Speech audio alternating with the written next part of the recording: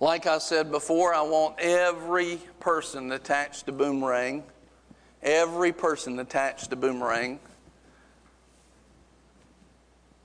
to watch this message today. I want you to listen to every word.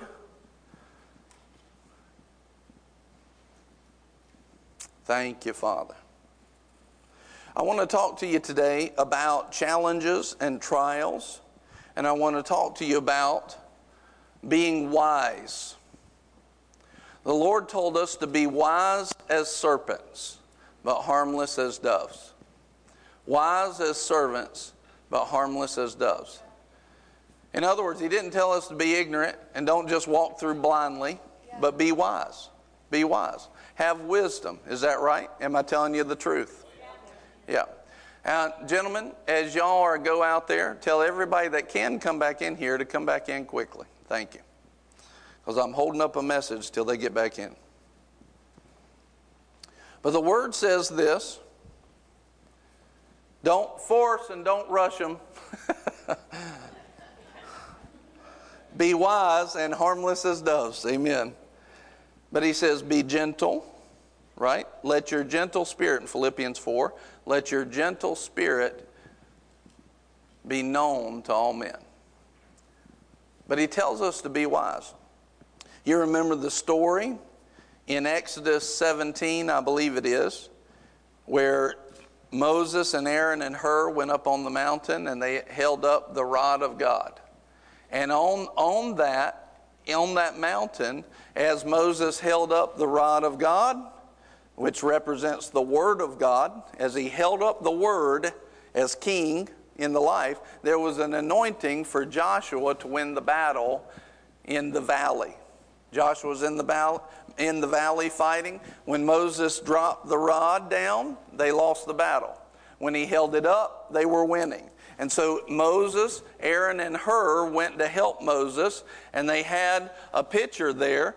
You could see Moses holding up the Word of God, and then you had people that were coming around Moses to help, right?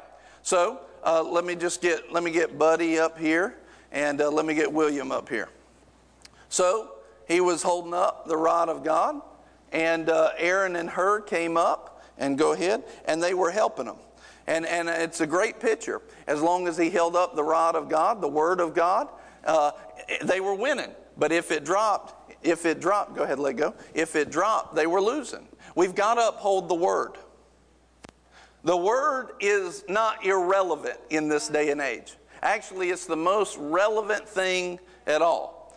You know, last week we talked about freedom. It was July 4th. We talked about freedom is Christ. Freedom is Jesus. That's the nature of freedom.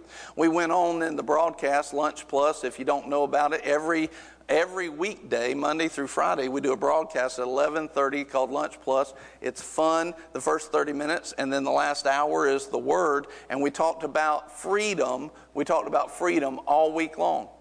Even so much, we must have gotten under some devil's skins because to the best of our knowledge, we got reported for our thumbnail being sexual and nudity, and YouTube removed it, and then we said, no, that's not right. They put it back, and they found out there's nothing wrong with it. It was just a picture of Jesus helping a man, but apparently some devil didn't like it and said, oh, this is pornographic or whatever, and so, yeah, you can go watch it.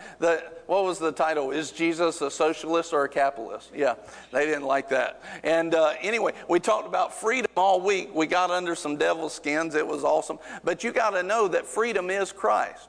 Listen, my job is not to appease the flesh of a society that's godless.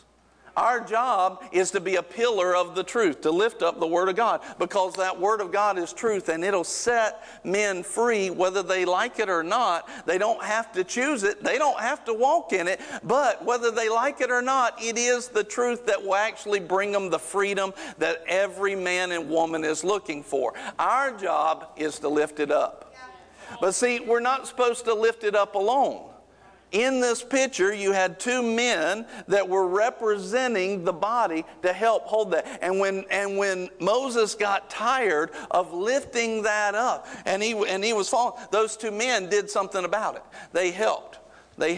and they lifted it up. And so even when he was tired, the burden that was there to keep it lifted was made easier because they worked as a team. They worked together, and they made sure, even when you're tired, I'll be there to help you. Even when you're tired of doing it, I'll be there to help you. Now, what's interesting, too, is they took a rock, something real technical and really spiritual, and they took this boulder and they set it under Moses to sit down on to help the support, right? Real technical, real spiritual stuff, a rock. And they sat on the rock. So they held the word up and they had a foundation of the rock. Maybe it is spiritual, I don't know. Okay, thank you. But here's what happened. You had a really simple solution of the wisdom of God to help win a spiritual battle. In the valley, a very spiritual battle was won by the wisdom of physics.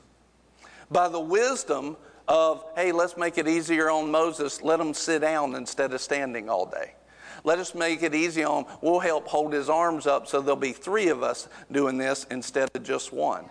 Very simple wisdom and physics, right? And I want to show you something. I want everybody in these 2 sections, grab your stuff for a minute and pick it up. And I want you all to go in these 2 sections. Today is Physical Demonstration Sunday. And I want you to see this. Now, if anybody's out of the room and they come back in, they're going to go, what in the world happened?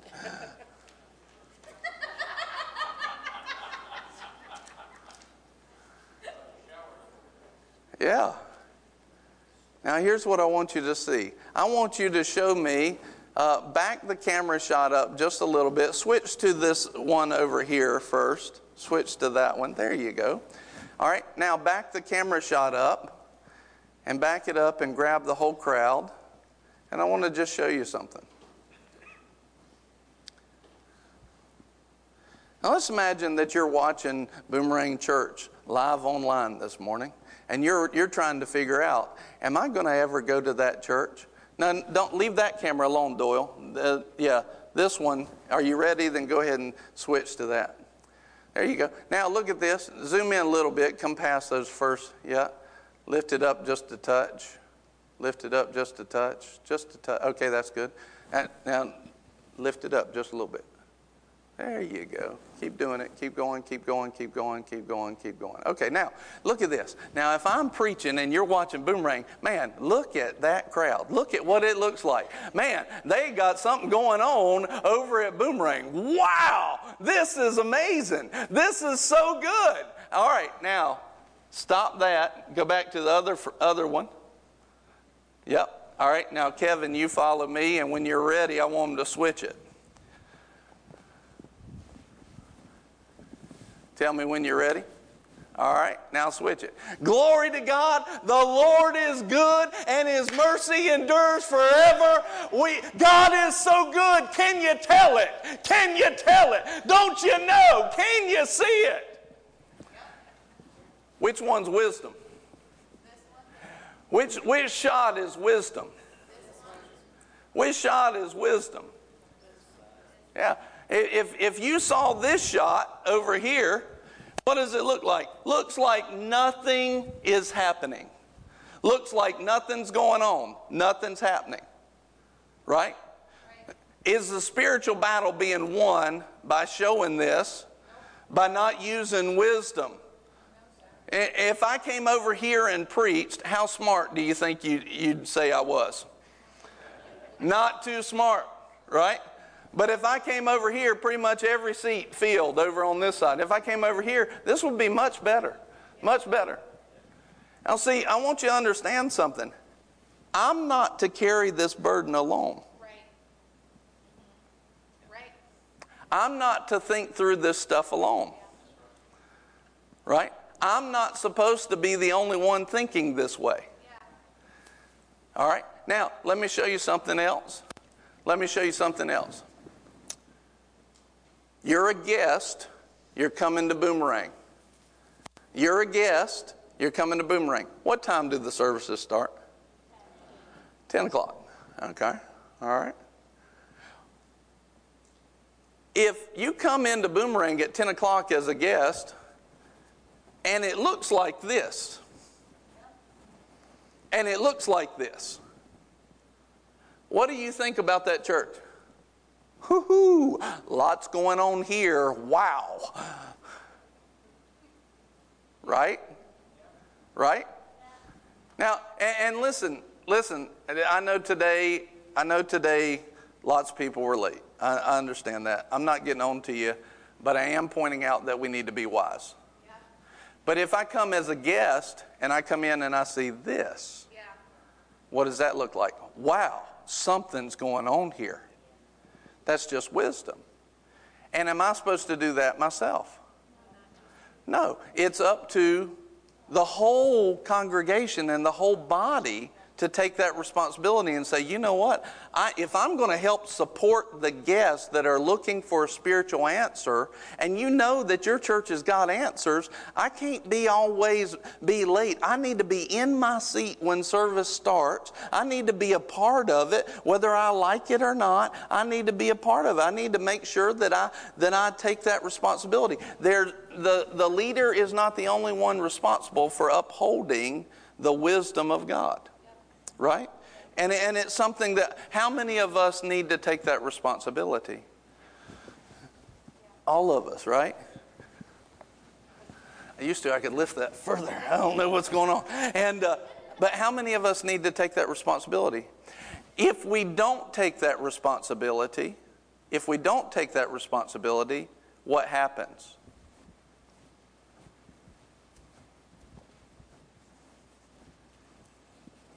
Look at the shot. Very practical today. Look at the shot. If we don't take that responsibility, this is what guests face. This is what people looking at it online looks like. See, we've got to be wise as serpents and harmless as doves. And we have to be wise with that. I want to share with you some other things. Let's imagine that, let me get Kevin and Mark and Chris. Come right here. All right, I'm going to move this because y'all look so good over here. I'm going to preach from over here. All right, come around the table, fellas. I want you to see something. Come around the table, get close. All right, we're in a wartime council. And these are the generals. Here, let me position you so everybody can see you. Kevin right there. Mark, Chris, get close. There you go. All right, good. Wartime council. These are the generals. These are the generals, right? Now let's imagine that we're in the middle of a war, and I come up, and I'm over all of the military, and we are being attacked on this side by the enemy hard. Right? And I come to this table to win this war. And we never talk about the enemy attacking over here. What's this table for? To talk about the attack, right? To talk about the attack. To decide how are we going to handle it, how are we going to beat that attack back. Either we're going to need to be defensive or we're going to need to be defensive or offensive. We got to figure out which way or a combination of both. But can we just ignore the attack like it didn't happen?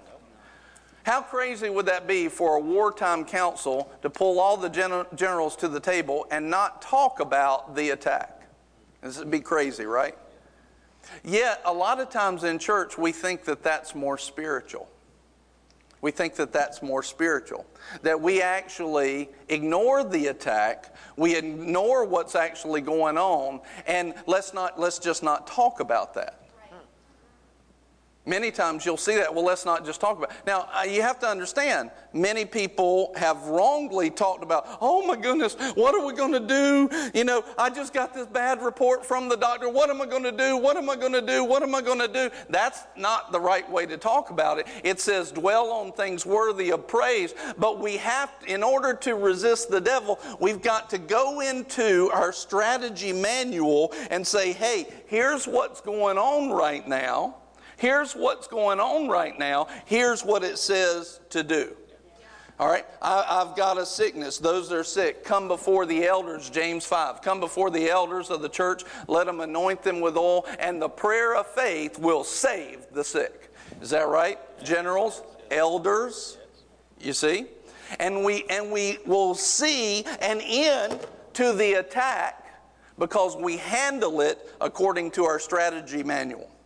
Right? We see that. But we can't just be, wisdom is not going, there is no attack. No, there's an attack. There are wind and waves. Remember, Jesus didn't speak to nothing. He spoke to the wind and the waves. He spoke to the enemy. The enemy was there. The enemy was present, but he dealt with it. Okay? Thank you, guys.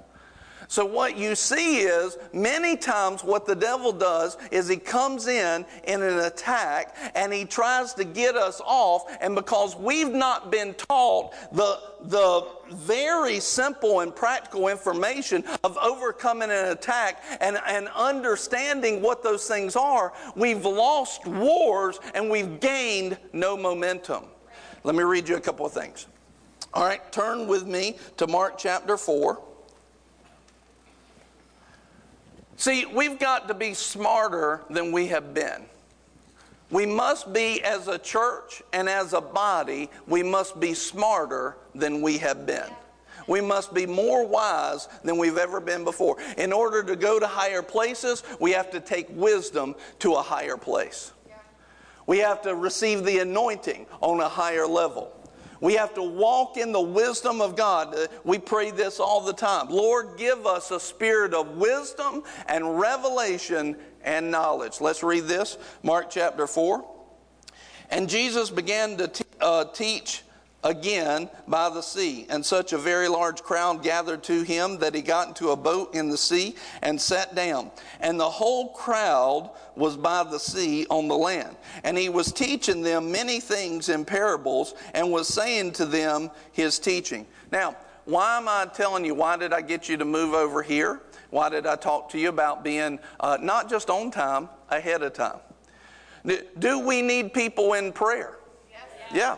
Do we need people in prayer? Do we need people winning souls? Do we need people here ahead of time? If we're going to do our job, do you understand that God is holding the church responsible for what's going on in the world? Why? Because the church is the salt and the light. The church is the preserving factor. So if we do our job bad, we won't have rewards in eternity that we're supposed to have. And he told Brother Hagin this. He said, I'm holding the church responsible for this decline of morality in America. And we got to understand, it is our responsibility. Say that with me. Say, as the church. It is my responsibility to do what the Word says. To be a pillar of truth and to not allow the gates of hell to prevail. Now, again, let me take you back to, there's a guest. Their life is hell. They're going through hell. They're having so much hell in their lives they don't know what to do. And they come into church on a Sunday morning that's supposed to have the life of God. And at starting time, this is what they find. Have we helped them prevail against the gates of hell?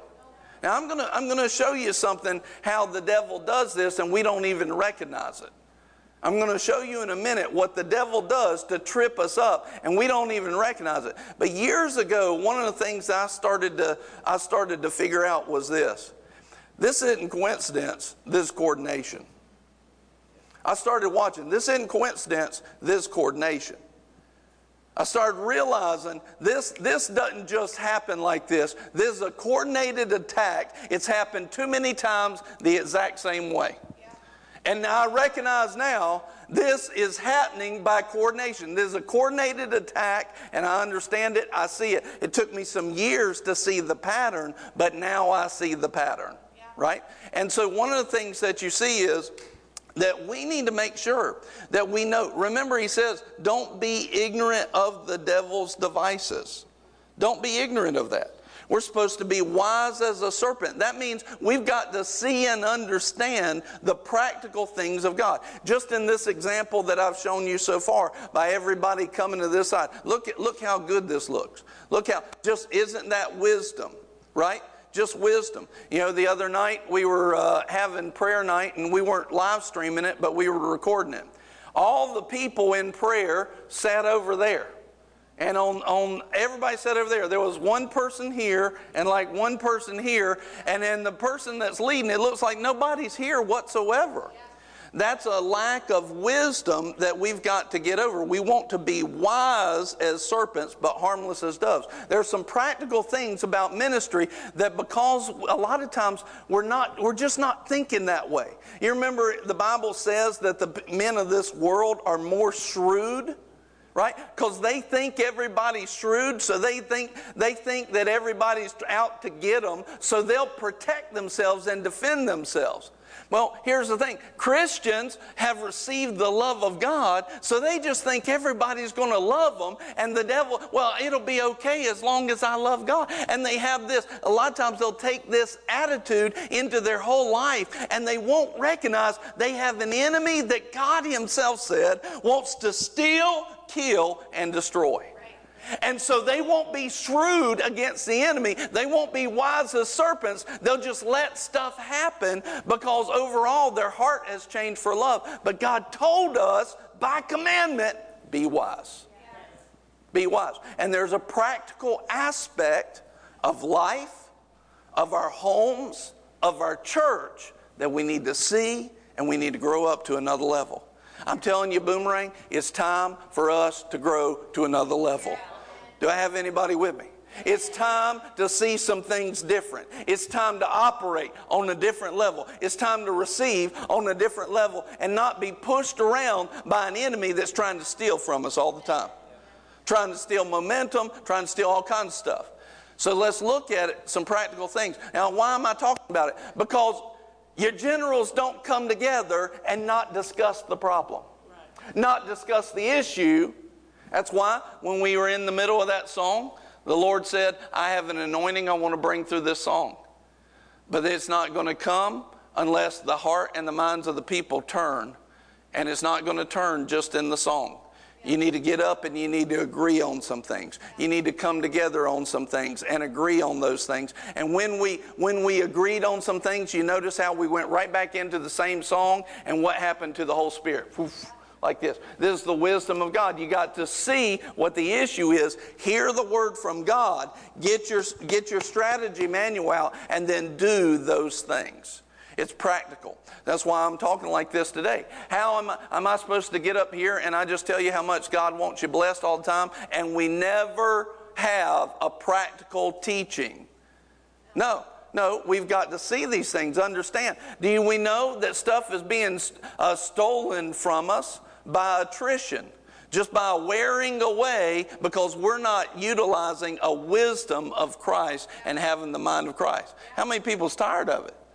Not just in church. How about in your finances? How about in your health? Just wearing away. I'm tired of it. Not putting up with it anymore. No, our command is to resist the devil. I'm tired of it being in your homes, in your lives. I don't want to see it anymore. And as a good dad, I'm going to say, look, we're standing together. We're not going to go through this praise and worship and act like everything's fine. No, there's people been under attack. But Jesus is bigger. Let's receive right now, and things are going to change even as we sing these songs. Right? As a good dad, what you say is, all right, there's an attack over here on this front. What has this thing told us to do? Let's get into the anointing, get in reception mode, and the anointing will break that yoke, right?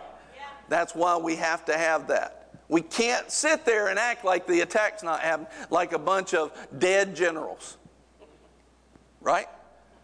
We all want to be strong in God, but yet many times this is how the church has responded and the church has reacted, and it's time for us to go to another level. We've got to understand the practical measures that's in here. Now let's look.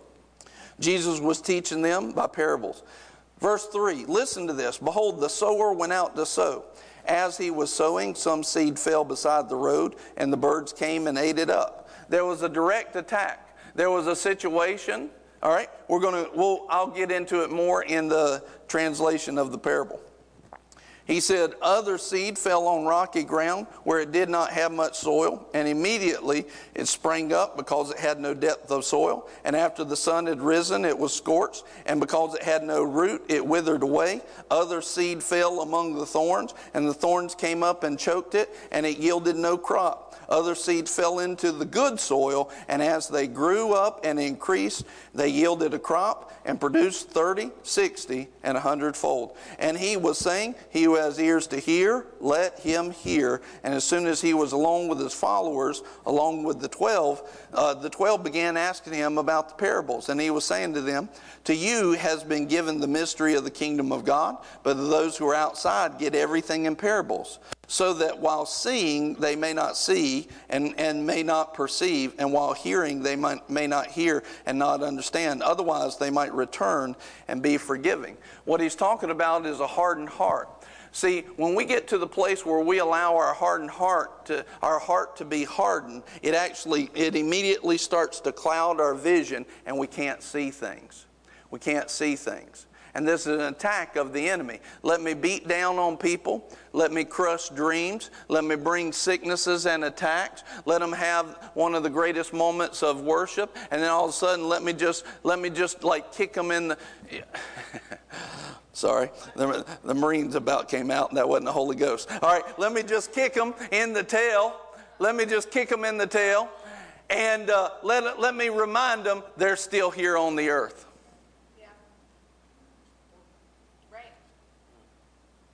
And all of a sudden, what does the thought process of the believer do at that moment? The thought process goes, oh man, this is all great. Oh, golly, I'm still on the earth. This just stinks. Is it ever going to get better? Immediately your heart's hardened, and immediately vision starts to shut down. Now watch this. Same pattern with the Israelites. They're in Egypt. They've been in slavery. They've been in Egypt for 400 years. God supernaturally draws them out of Egypt. Before they hardly even get away, the devil kicks them in the tail, puts them between the sea and the Egyptian army, and immediately their heart hardens. And they say, oh, did you bring us out here in the desert to die? God just worked miracles to set them free. 10 miracles in the plagues against their enemy. Then he goes on, he separates the waters. They walk through. The water destroys their whole enemy. They praise God for a moment. They get out there. Then they get dissatisfied by this, dissatisfied. Watch this. They come up to the promised land where their answers are, where the solution is, and they can't even see to enter in. Their vision is completely clouded by a hardened heart. The devil knows what he's doing. He's been watching mankind for 6,000 years. Same tricks. He's been worked in the garden, work on most people still to this day until we grow up and start learning the practical aspects of the attack. We've got to see the attack, understand it, and go to our strategy manual and know what to do. So, in this parable, here's what he's saying. Look, as long as people will allow themselves to have a hardened heart, they can't get into the promise. A lot of times what happens is they get into the place where it's like, no, you just don't know how bad I got. You just don't know what I'm going through. You just don't know how bad this is. Yeah. And what's happening? They're focused more on the problem, and their heart has gotten hardened. They have no vision to see the solution in Christ. Yeah. Peter walking on the water. Lord, if it's you, tell me to come. Come, because it's me. Steps out of the water, walking on the water. Whoo, I'm Peter, look at me. You know, all of a sudden, wind and waves, hardened heart. Right? All of a sudden, they can't see. I've watched this take place in Christians for years and years and years. They forget the salvation that came through a ministry. They forget the hope that came. They forget that they're alive, that their marriage is together. Because of that, all of a sudden, the devil attacks their heart, kicks them in the tail, attacks their heart. And they can't even see with eyes of hope anymore. They don't remember where God placed them. They don't remember that He gave them a promise. Yeah. And all of a sudden they start to sink.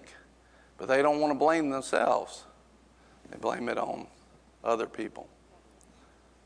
Happens all the time. I've watched it too many times to count. And we forget what's happened. Now, why am I saying this? We can't forget the miracles that God's done in our lives. We can't forget. Do you realize even if God never gave us not one more thing, we're not going to hell for eternity. Jesus is worth serving. Jesus is worth going after with everything. Lord, everything I have, I give it to you. Everything I own is yours. Jesus, I'm yours. Jesus, my life is yours. Jesus, this is not my finances. These are your finances. This is not my time. This is your time. Jesus, I am yours. I'm yours. Jesus, I'm yours. And you're mine. And when I grab a hold of you by faith, I will step away and step over the problem and into the promised land. Yeah. But we've got to make sure that we don't get a hardened heart just because the enemy was shrewd and kicked us in the tail. Right. We can't let that hardened heart spoil our vision. Yeah. We can't let that hardened heart spoil our vision. Amen? We have to see the practical nature of it. Now let's look at this.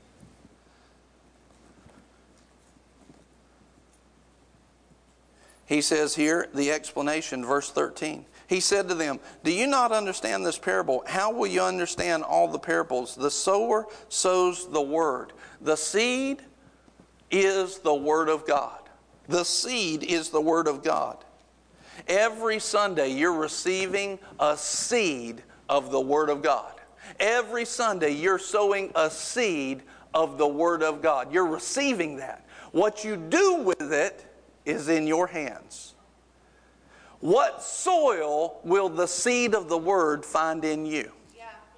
What soil will the seed of the Word find in you? What soil? Now, it's not that the devil's going to leave you alone. You're in the world. John 17 says this. You're in the world, but I will keep you from the evil one. I'm not going to take you out of this world. A lot of people, they live all of their Christian life just waiting to get to heaven. And they don't realize what Jesus was saying. You're going to be in the world, but I've given you the overcomer. I'm the overcomer. I've given you myself, and you're in the world. Now overcome the world. You don't just sit and take it. Don't just look to the sweet by and by. No, you by faith grab a hold. Don't become hard-hearted because of the kicks in the tail from the enemy. No, you do something. You practically go after and resist the devil, and he's got to flee. The one who's in you is stronger than the one who's in the world. You can't sit still.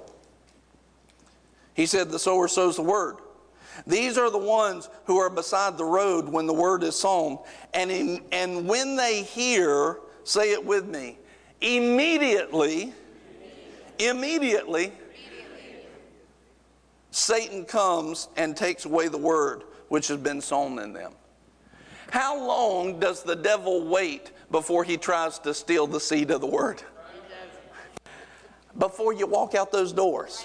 From your walk from the front row back to those doors, he's already trying to take it. He's working on you to take it. Sometimes he's working on you to take it as soon as I say it before the service is over. Like I promise you, he's working to steal the seed of this word before I even got started. He immediately comes. He's already working. Like, well, what are we doing? Why? And look, I'm so close to everybody now. Like, what are they doing? They're scratching their head. And you're not even hearing the seed of the word that's being preached right then. Yep. You see? He comes immediately. Well, I don't like that he told us that we should be here on time. I don't like that. And you're not hearing the rest of the message to set you free. Well, I don't like that he said we need to be wise. And he's immediately working to steal the seed. See, he's always like that. He's trying to steal. Remember in John 10:10, the thief comes only to steal, kill, and destroy. It's time we stop listening. Yeah. It's time we shoot the stupid bird. Right? like pull out your spiritual shotgun, and when the idea comes up that, oh, this is not going to work, blast it. Right? Get rid of it and stop and deal with that dumb devil that's trying to steal the seed. Yes. He said this seed falls on soil, and the birds in the parable immediately come and steal the seed. They immediately gobble it up. The reason is, and we find out in the rest of the parable, is because we don't have depth. We don't have depth of soil. We have a hardened heart. And even when the truth of the Word of God is preached, we can't even receive it because our heart's hardened. Right.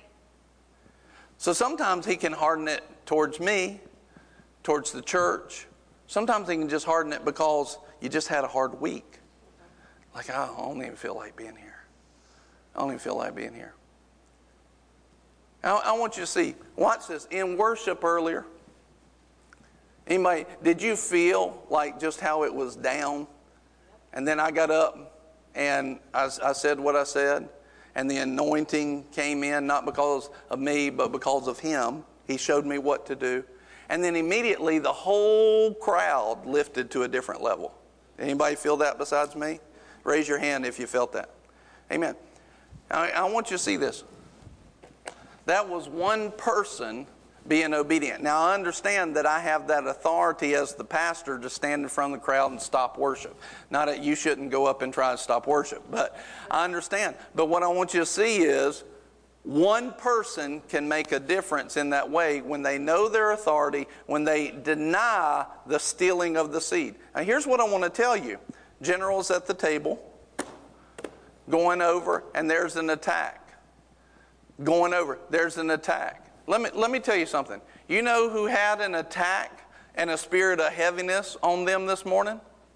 This guy right here. I did. Like, I didn't even feel like being here this morning. Why? Because I don't want to be here? No, because I want to be here. I love y'all. But man, it was a full-out attack. And it wasn't just on me, it was on other people too. But see, so my feelings, what I felt like, I can't live by that. I've got to do exactly what I said to do as well. Take off the spirit of heaviness, put on a garment of praise, and put it on. And walk in it. It hadn't just been this morning. I've noticed it's been all week. Like, it's just been all week. Like, and it's not just on me. He's tried to attack many people in that way. And we've got to recognize it. We can't just be like, no, there's no attack. We're good. You know, no, that's not it. Right. He said in this world, you'll have troubles. You'll have those attacks. You will have persecutions. You'll have these things. How we respond to them is whether we win or not. Right. See, a lot of times people think, well, he just comes up there and he has that because he's pastor and everything. No. If I wouldn't have moved myself to what I told us all to do, this service would stink. It would stink, and you'd get nothing out of it.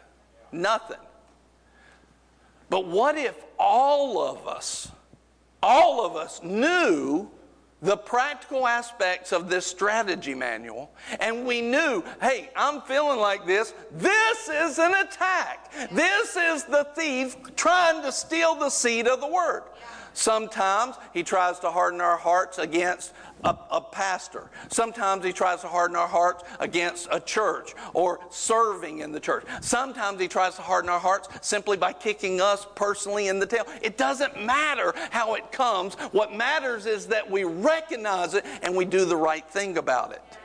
We do the right thing. We've got to say, no, I'm not standing for this. I'm not going to walk this way. I'm not going to live this way. I'm going to resist the devil. He's got to flee. I ain't going nowhere.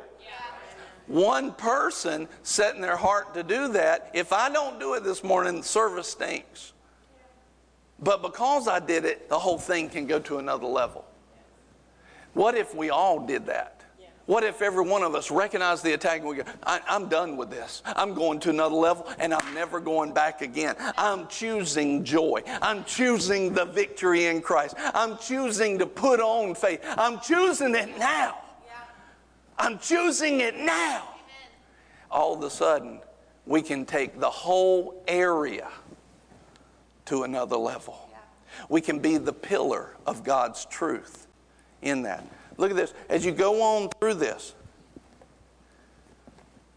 he says this, immediately Satan comes to take away the word which has been sown in them. In a similar way, these are the ones on whom the seed was sown on the rocky places, who, when they hear the word, they immediately receive it with joy.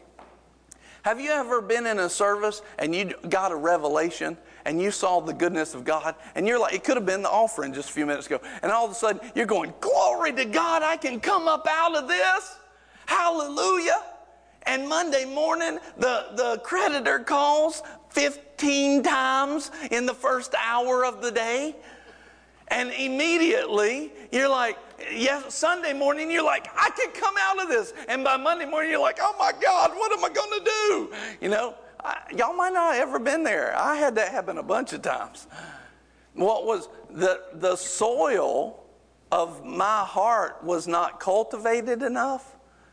I received it. I was happy about the promise. I was happy about it. But I didn't have enough spiritual depth to hold on to the promise. And so a lot of times people just give up. And they're like, well, I'm just never going to get out of this. No, that's not true. Just keep cultivating the soil. Yeah. Just keep cultivating the soil. Just keep turning it into a fine powder, ready for the seed of the word to grow and take roots. It just didn't have time to take roots yet. Keep going back. Keep going back. Keep letting the seed be sown into you. You'll have many plants of God's harvest in your life. Just keep going back. And you know what you need to do. Just keep getting under the anointing. The anointing will start tilling up the soil. It'll start turning it into a fine powder. The anointing of God, it'll start to break off all of those rocks in that rocky soil. It'll start to break them up and turn them into something that looks like fertilizer. Just keep going back. No matter what you go through, just keep going. Getting under that anointing. That anointing will break the yoke. Yes. That anointing. And which anointing do you go to? The ones who have gone through stuff for years and they come out shining. The ones who can go through attacks and know what to do with it. The ones who can pray and immediately get healed. The kind of soil where when you sow into it, immediately you have a harvest. Those, like what Rachel had. That's the kind of stuff you want to look for. Look for one. Follow those. Imitate those. Hebrews 6:12. Who, through faith and patience, are inheriting, are walking out the reception of it, are having the manifestation of God's promises. Don't just go to somebody who's got a lot of hype. Look for fruit. They'll be known by their fruit. That's where you sow. That's where you get under the anointing. Because that anointing there, the people that know how to receive, that reception will get on you. That receiving will get on you. All of a sudden you'll start to see, this is working in my life. Amen. He says, they hear the word and immediately receive it with joy, and they have no firm root in themselves, but are only temporary. Then, when affliction or persecution arises because of the word, immediately they fall away. And others are the ones on whom seed was sown among the thorns. These are the ones who have heard the word, but the worries of the world, the deceitfulness of riches, and the desires for other things to enter in and choke the word, and it becomes unfruitful. So the first category is you've got somebody that has no spiritual depth, and it's hard for them to hold on to fruit. But if they'll stick around, they'll become more fruitful in the soil. And then all of a sudden you get to the place that's got a little bit, they receive the word, and they receive it with joy, and it actually starts, but they don't have the depth. First person's kind of hard-hearted. This person doesn't have the spiritual depth. But then you get somebody that actually has the depth, but they let other stuff come in. Many Christians, Holy Ghost Christians, are in this third category. Many Holy Ghost Christians, because they come in, they start to have some depth. The Word starts to produce inside their life, and it starts to bring up promises and they start to have some finances. They start to have some harvest on seeds they've sown. And all of a sudden, they start to see and feel the power of God. They think they've arrived. And all of a sudden, they think they got this, and they don't realize they're being set up by the devil, because all of a sudden he's going to throw something in front of them, and they're going to think, oh, I know this, I've arrived, I don't need to talk to Pastor about that, I can hear from the Lord myself. He's teaching me how to hear from the Lord myself. I need to start doing it. This generally happens. I've watched this is what I've found in experience is most of the time when people come in, they start watching the power of God fall off on them, and in about 3 months, their life looks totally different. It's in about 3 months. And it's that point, this seed and the worries of the world starts to come in, and they start feeling like they've arrived. And by about month 6 to month 12, they feel like what they do is they stop listening. They stop esteeming where God has planted them. And this is what's very important. You watch where God plants you to get you to a blessing, and then you don't throw that away. You don't throw that away. All right, I got here, and I'm now walking in blessing because I was going after God with an open heart.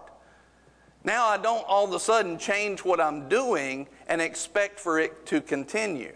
No, you keep doing what was working. Keep your heart open. Don't harden your heart. Listen, esteem, submit yourself to the planting of the Lord. You do these things. And I've actually watched spiritual leaders go through this. And if they make it past that first 6 months to a year, they'll generally go on to year 2 or 3, and around year 2 or 3, they feel like they've got a handle on it, and they become what I call a spiritual teenager that has the largest worldview they've ever have, and now starts to feel like they've arrived, and they start to feel like, and they can see more than they've ever seen. They just don't realize that what they can see is only an nth, a tenth of the picture, if that.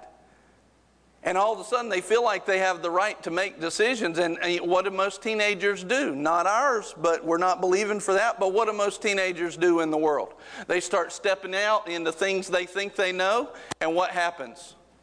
It all comes crashing down. I've watched that same thing happen in many Christians over the years. Many Christians.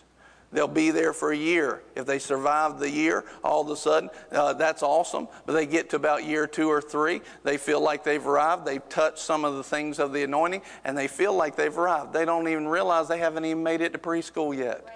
It's just the beginning. God's so much bigger. God's so glorious. And these are the practical things that the devil does to try and trip people up. And because he can trip people up at year 2 and 3, they never get to be the generals of God's kingdom. Because they don't. The Lord told me years ago when we first started the church, He said this. He said, I'm looking for people who will do the right things for long periods of time. And I gave myself at that moment, Lord, I'm yours, and I'm going to do the right things for long periods of time.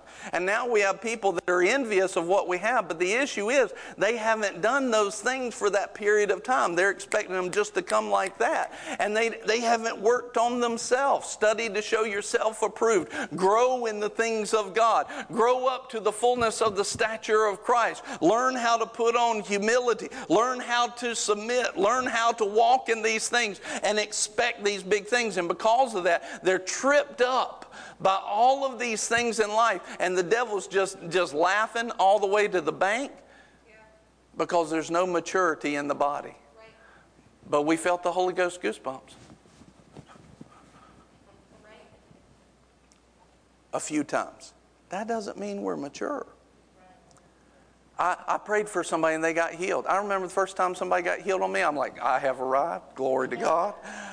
Man, it's on now. Everybody I pray for is going to get healed. That didn't happen.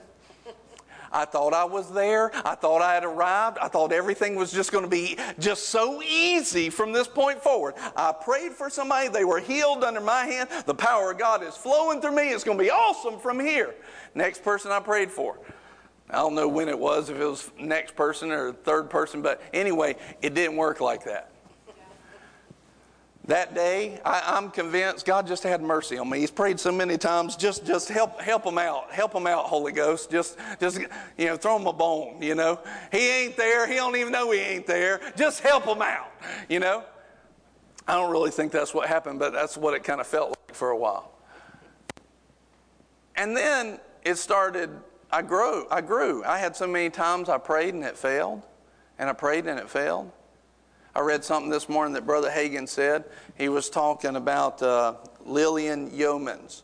And she said, I figured out that God doesn't change. And if I pray and I don't get my prayers answered, it's me that needs to change. And I change me. I find what needs to change in me. Because God never changes. He's always good. He's not withholding any good thing from those who walk uprightly. God is always good.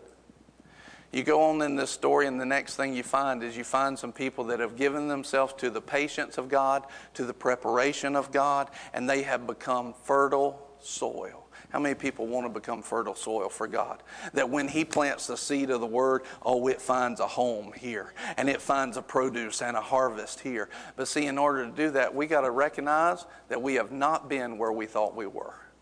We have not been where we thought we were. And when we think, look, when God gives us great things, understand that a lot of that, many times, is simply the mercy of God.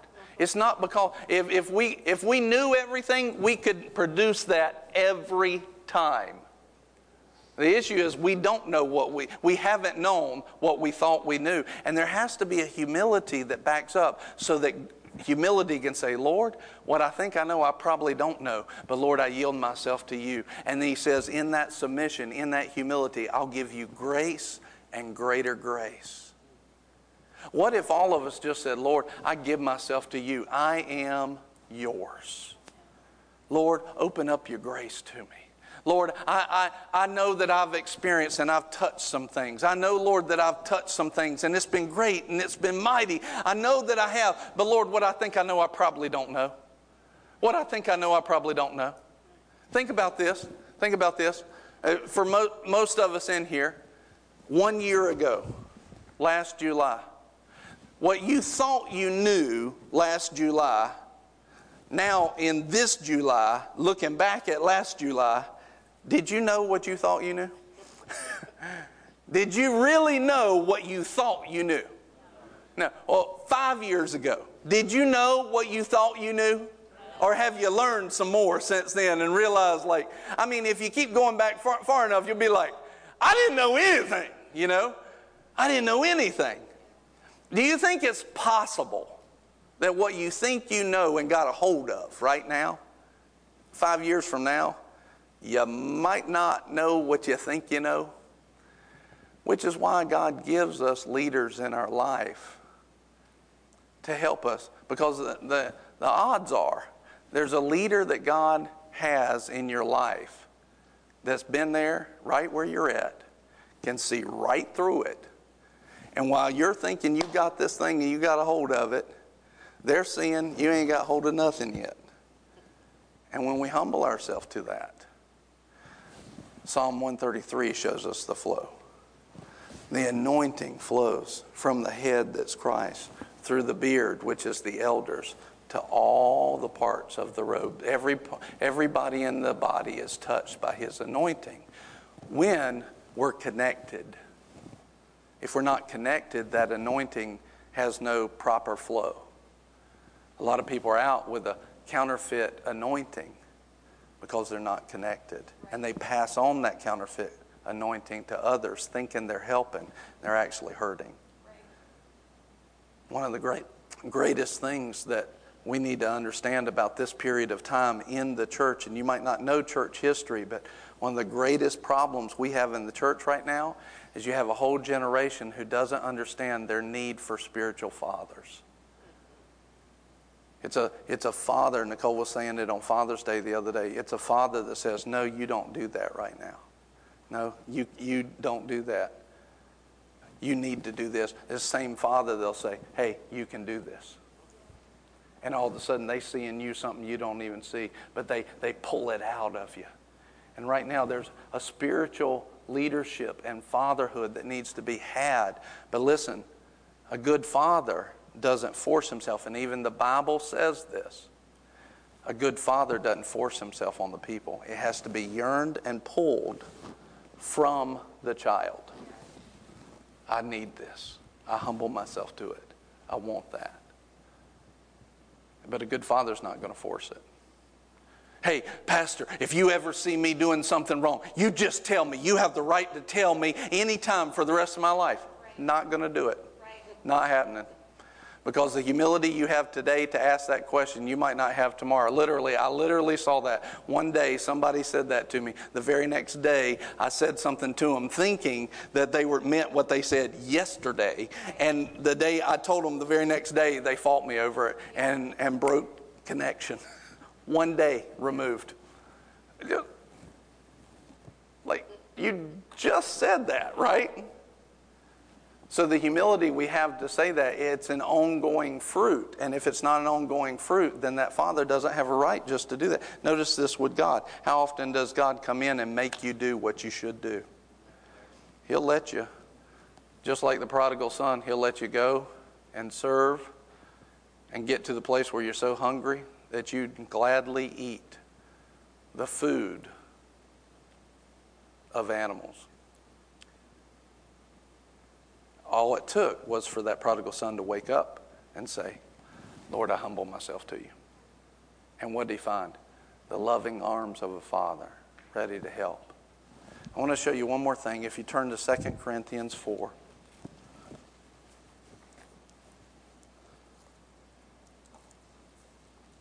2 Corinthians 4, verse 16. Anybody ever felt any attacks? Maybe you had an attack this week. Maybe you had an attack this morning. Maybe you had an attack while I'm preaching. I had an attack while I was worshiping. Maybe you had an attack. I want to show you something. Whose word is this? Who's writing this? Watch this. Verse 16. Therefore we, say we. Is he talking about us? Yeah, we. Say it with me one more time. We. Do not lose heart. Now see, this is a declaration. This is an attitude that we put on purpose. If we're going to come against the attacks and the wiles of the enemy and not be ignorant about it, we've got to put on some stuff. Some things like, I don't even dwell on things that are not worthy of praise. I get in a position of receiving. In everything give thanks, for this is the will of God in 1 Thessalonians 5. I humble myself and I submit myself to where I'm planted, and I'll flourish in the courts of heaven. That means I submit myself to men who are not perfect, but they're called to be in my life and to give me leadership. We do some things on purpose, even though our flesh doesn't like it and our flesh doesn't agree, and even though it might not be logical. Understand, to an unrenewed mind, the things of God look foolish. The greatest will be the least. You give to receive. You know, the kingdom looks flipped upside down, but what it really is not flipped upside down. It's actually tapping into a spiritual power and a spiritual wisdom that's greater, that says, this looks exactly contrary to logic, but this is what God said. I trust God, and faith closes the gap to what you need. This is just it. And so he says, look, we do some things on purpose. Even though I got my tail kicked, even though I had a bad morning, even though I got attacked this week or this morning, or even though that bitterness tried to come on me, and that unforgiveness, and even though that spirit of heaviness was clinging to me for days, and I didn't feel like worshiping at all. No, I'm going to do some stuff on purpose. Because I know who God is and I trust Him. Even though my back may be against the sea and my enemies may be coming in like an army, blood in their eyes. On purpose, I'm going to start seeing who God is. Lord, we worship You. Father, I praise You. Lord, I worship You. I'm giving You the glory. Hey, I don't feel like coming to a 4 o'clock Holy Ghost service. Lord, but You called us to assemble and assemble all the more as the time draws near. Lord, I don't care what I feel like. I'm doing it on purpose. And right here He says, do this on purpose. Therefore, we do not lose heart. We're making a confession. If you back up to verse 13, it says, having the same spirit of faith according to what is written, I believed and therefore I spoke. In other words, I'm going to start speaking what God says, not what the enemy's trying to get in my head and tell me. I'm going to speak that I don't lose heart. No, I don't lose heart. I don't lose humility. I don't lose faith. I don't lose hope. I don't lose my love. I don't lose heart. I'm holding on to the things of God because I know who He is. I know the devil's trying to sack me. I know he's trying to steal the seed of the word and my harvest. I don't lose heart. I believe, therefore I speak. He says, even though our outer man is decaying, we might be getting older in this world, but our inner man, the real you, our inner man is being renewed day by day. No matter what I see, no matter what I feel, there's something on the inside that's carrying more than what I feel on the outside. There's something on the inside. There's Christ. As He is, so am I in this world.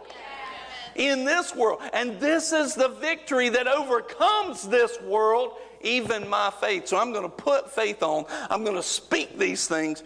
I do not lose heart. Because although I may be getting kicked in the tail in the flesh, something on the inside is greater. And it's going to win the victory. If I take Him by the hand, He's always leading me to triumph. Listen to this. Who's writing this?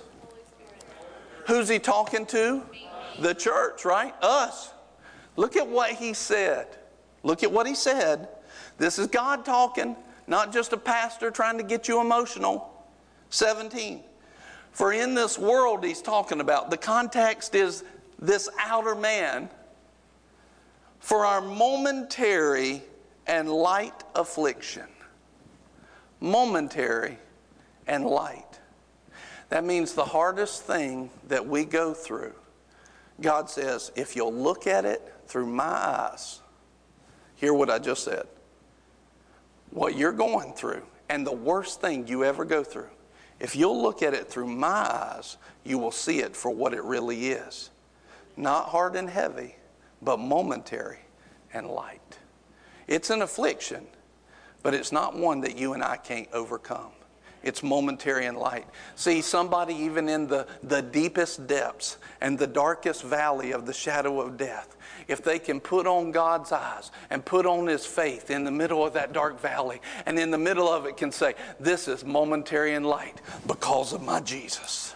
This is momentary and light because of my Jesus. This is momentary and light because of my Jesus. Yeah, it's an affliction, but it ain't going to last for long. And it's light. This momentary light affliction, it's producing for us an eternal weight of glory far beyond all comparison. In other words, what we're going through can't compare to the glory that's turning over and rising up on the inside of us. What that means is this glory is coming into us, even in the moment of our momentary and light affliction, and it's producing a glory that this affliction can't handle. It's producing something on the inside of us that can't be handled by the glory that's on the inside. If we'll have eyes to see like God sees. While we look not at the things which are seen, but at the things which are not seen. For the things which are seen are temporal, or they're subject to change. But the things which are not seen are eternal. So that in the middle of, in the flesh, getting a kick in the tail, in the middle of it, we put on faith, and we put on the eyes of the faith of Jesus. And we look at it from His position. Oh, this is not a big deal to God. Well, that looks like a big deal to me, and I'm your brother, I'm your sister, I'm your mom, I'm your dad. That looks so big to me. It doesn't look big to me because I'm looking with eyes of faith. I'm looking with eyes of Jesus. It doesn't look big to me. And when I look at it like that, there's something that starts rising up, and I start setting my eyes on Him. Like Peter on the water. Instead of looking at the wind and the waves, I keep my eyes on Jesus, and He does the supernatural. But if we take our eyes off of Jesus and we set it on the wind and the waves, we start doing the natural. When we put them on Him, we do the supernatural. I want to show you one more thing, one more visual today. I want to show you this. Let's say that the enemy, we're talking about practical attacks today. Let's say that the enemy dealt a blow to a body. Smacked a church. Smacked a body.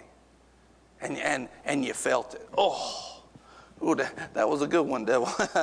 Ooh. Right? Smacked a blow. Hurt. And then, let's say he did it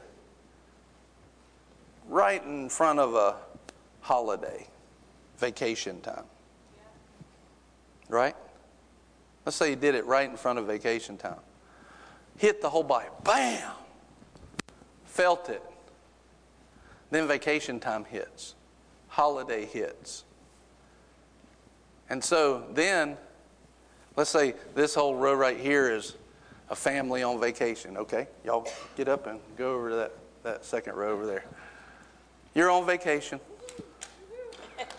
Vacation. Woohoo! You're on vacation. It's vacation time, so this whole row also is on vacation. Go over there. You're on vacation. Now they're enjoying vacation, and vacation's good, but they're on vacation, and then let's say this whole row, all of a sudden it wasn't vacation, but he hit you with sickness. Boom. Same time. So he hits you with sickness, and you don't feel good. Let's put you right up here by this door. Just go stand up there in the corner if you would. And then, well, it's a holiday, and our family's having a family reunion, and so this whole row, like, you go over in that back corner over there, right? Because it's a holiday, and it's a family reunion, and, we ought to be with family. And then, and then all of a sudden, he does. Well, first of all, now look how the atmosphere has changed already. Doesn't look like it was happening like it was a minute ago. And remember, you entered into this time. Y'all sat way too close. You're not supposed. That's all right there. And remember, you're apart. You're vacationing from people. Yeah. So, all right. But remember during this time, right before we went into this season, the whole body took a hit. So everybody's breathing hard anyway. Don't really feel good. Then watch this. Not coincidence. Coordination. I'm going to attack your family. Come here. It's personal to you. I'm going to attack your family. I'm not going to leave you alone.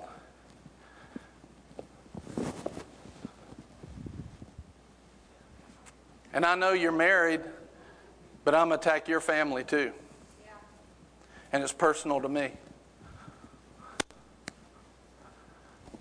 Just right there. And not only am I going to attack your family, but I'm going to put on you a spirit of heaviness.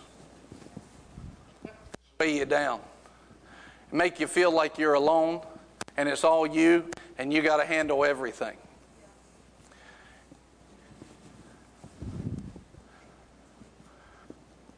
And then in the same period of time, I'm going to attack your vacation that you were supposed to have and you deserved, and I'm going to break your camper down. I'm going to break your camper down, and then I'm going to try and tell you how bad you are and how much, and I'm going to put that same spirit of heaviness on you. And then in the same thing, I'm going to make you feel bad because your wife's not happy.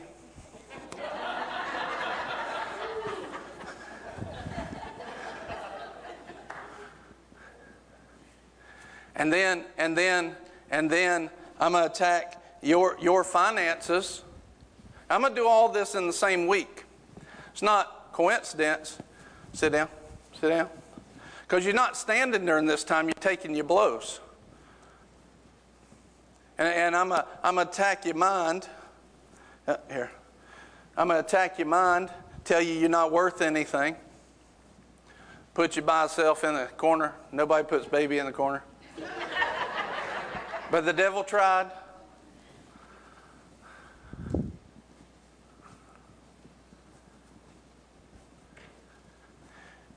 And I mean, if you looked around, I mean, healed, testimony, dead erased, power of God flowing like it never has before, answers coming, things. I mean, it's not that we don't have testimony. It's not that God didn't perform miracles to get us out of Egypt.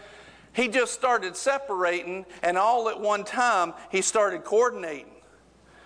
He started bringing about a plan that to you feels like it's just you. Well, I'm just alone, and nobody's calling me, and I don't want to be alone. And you know, you don't even want to go to church this morning. It's too pretty to go to church. It's too cold to go to church. It's too hot to go to church. It's too rainy to go to church. Don't go there.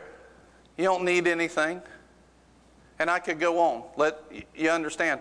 And then all of a sudden, this crowd shows up to church. Half of them actually want to receive something or in expectation. Everybody else is like, God, I'm just tired. I just don't even feel like being here. Now watch this. And then pastor's job is to gather all of us together and let's go in momentum and accomplish the will of God. But we got some on vacation, some on holiday, some under attack, monetary, health. Nobody's putting on a garment of praise. Everybody's carrying a spirit of heaviness. And I'm like, y'all come with me.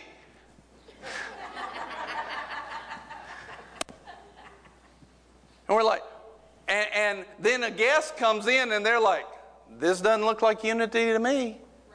And it's not that there's not unity. It's not that it's not a good body. It's that we've responded the wrong way. We've listened to the wrong things. A lot of times we're on vacation. Well, we're on vacation because we deserve it. We need to have, it's true, you need to have a break and everything like that. Isn't it funny that it all happens at the same time? That's not coincidence. It's coordination. Isn't it funny that it all happens at the same time? Do you understand? Things don't just happen like that. I've watched it for too many years now. And if we sit around this table with the strategy book of God and we don't discuss the issues and the practical issues to come against the attack, then we'll let it happen to us for the next 12 and a half years. And I'm not okay with that. Because what happens if, instead of saying, you know, how many people, just watch this, how many people had an attack and it didn't feel like the church was attacked, it just felt like it was you in the last 2 weeks? Look, keep your hand up. It just felt like it was you. Now look, was it you? What was he attacking? The whole body. Was it coincidence? No, it's coordination. It's an organized attack. Coming against what? The body and its unity. Because if we get in unity, see, that's what happened a few weeks ago just in worship. There was a unity to worship God like I've never seen in 12 and a half years. Satan comes immediately to steal the seed of the word of unity that was in that. He comes immediately. And if we play along individually with the attack, then it looks broken and disjointed, even though it's not. But that's the way it looks. But if we will actually recognize it for what it is, and each person will say, in the name of Jesus. This is not just about me. See, the devil, we think that he's like just targeting us. No, he's not targeting you individually. He's targeting the body of Christ because he hates Jesus. He wants to be Jesus. So he's trying to do everything. And so he's like, I'm just going to use you. And see, a lot of times that attack, he's trying to use you to affect the bigger. Because if the body, go to Psalms 133, if the body of Christ actually comes to the place where they are in unity, God commands the blessing on that body. Momentum grows. There's a life that comes out of it, and the devil doesn't want you to have it. So he attacks us individually, makes it feel like it's all about us when it's not all about us. It's coordination. But what happens when somebody goes, I don't care what happened, it's not going to affect me, this momentary and light affliction, oh, it's not affecting me. What if somebody goes, I recognize this is the spirit of heaviness. I ain't having it no more. Casting that off, I'm going to put on the garment of praise. I ain't having that anymore. And all of a sudden, they come in, all of a sudden somebody goes, it doesn't matter, there's a glory that's coming in me that's bigger than this lack in my finances. All of a sudden, I know who I am. I'm coming up to another level. And they come together. What happens when the whole body says, oh, I won't be drawn off this. This is not just about me. I take that spirit off. I know who I am in Christ. I know my identity. I know what's going on. Glory to God. I'm not having it.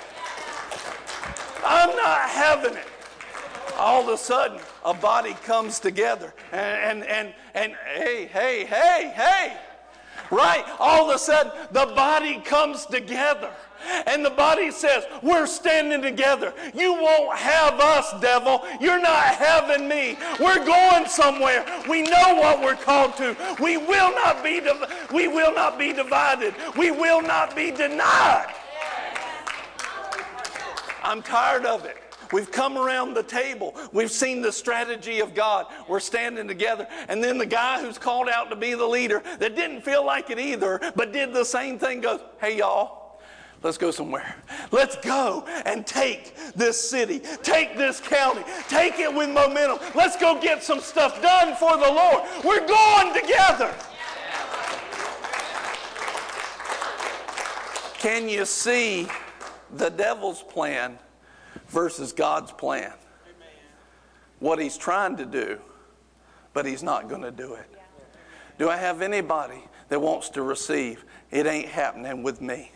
I'm going to be a part. I'm going to be in unity. I'm going to be wise, and I'm going to be more wise than the serpent is. I'm going to be harmless, and I'm going to be gentle, but I'm going to be forceful against the enemy. And how do you get forceful? You take off that spirit of heaviness. You say, I'm not going to be denied. I recognize the love of God. I recognize I'm seeing through the eyes of Christ. This is a momentary and light affliction, and if I'll set my eyes on the things above, not on the things below, there's a glory that'll be produced inside of not just me, inside of us. Inside of us. I'm going to do my job. I'm going to take my responsibility. Our responsibility is to go after God in love, in forgiveness, in gentleness, in submission, in hope and love and faith. And above all else, we keep standing. No matter what we see, no matter what we feel, we keep standing.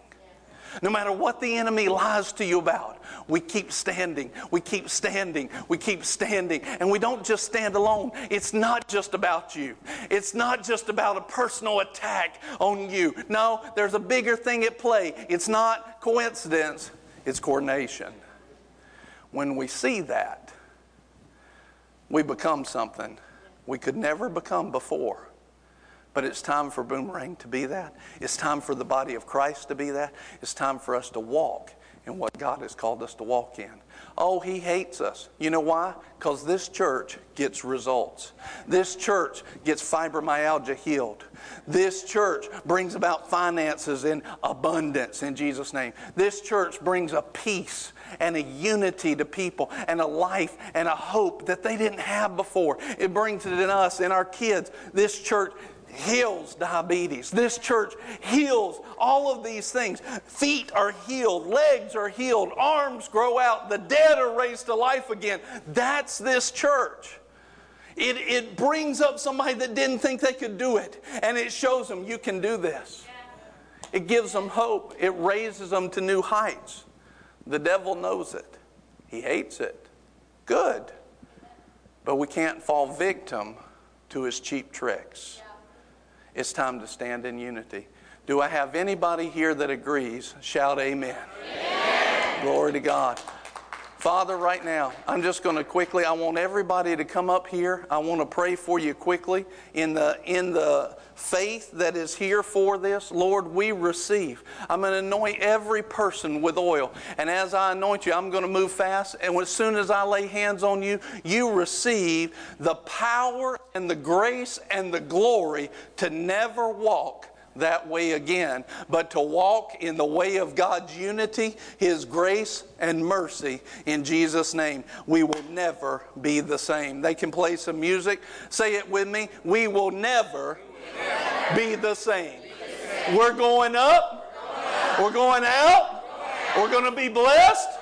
We're going to be healed, prosperous, abundant in every good work.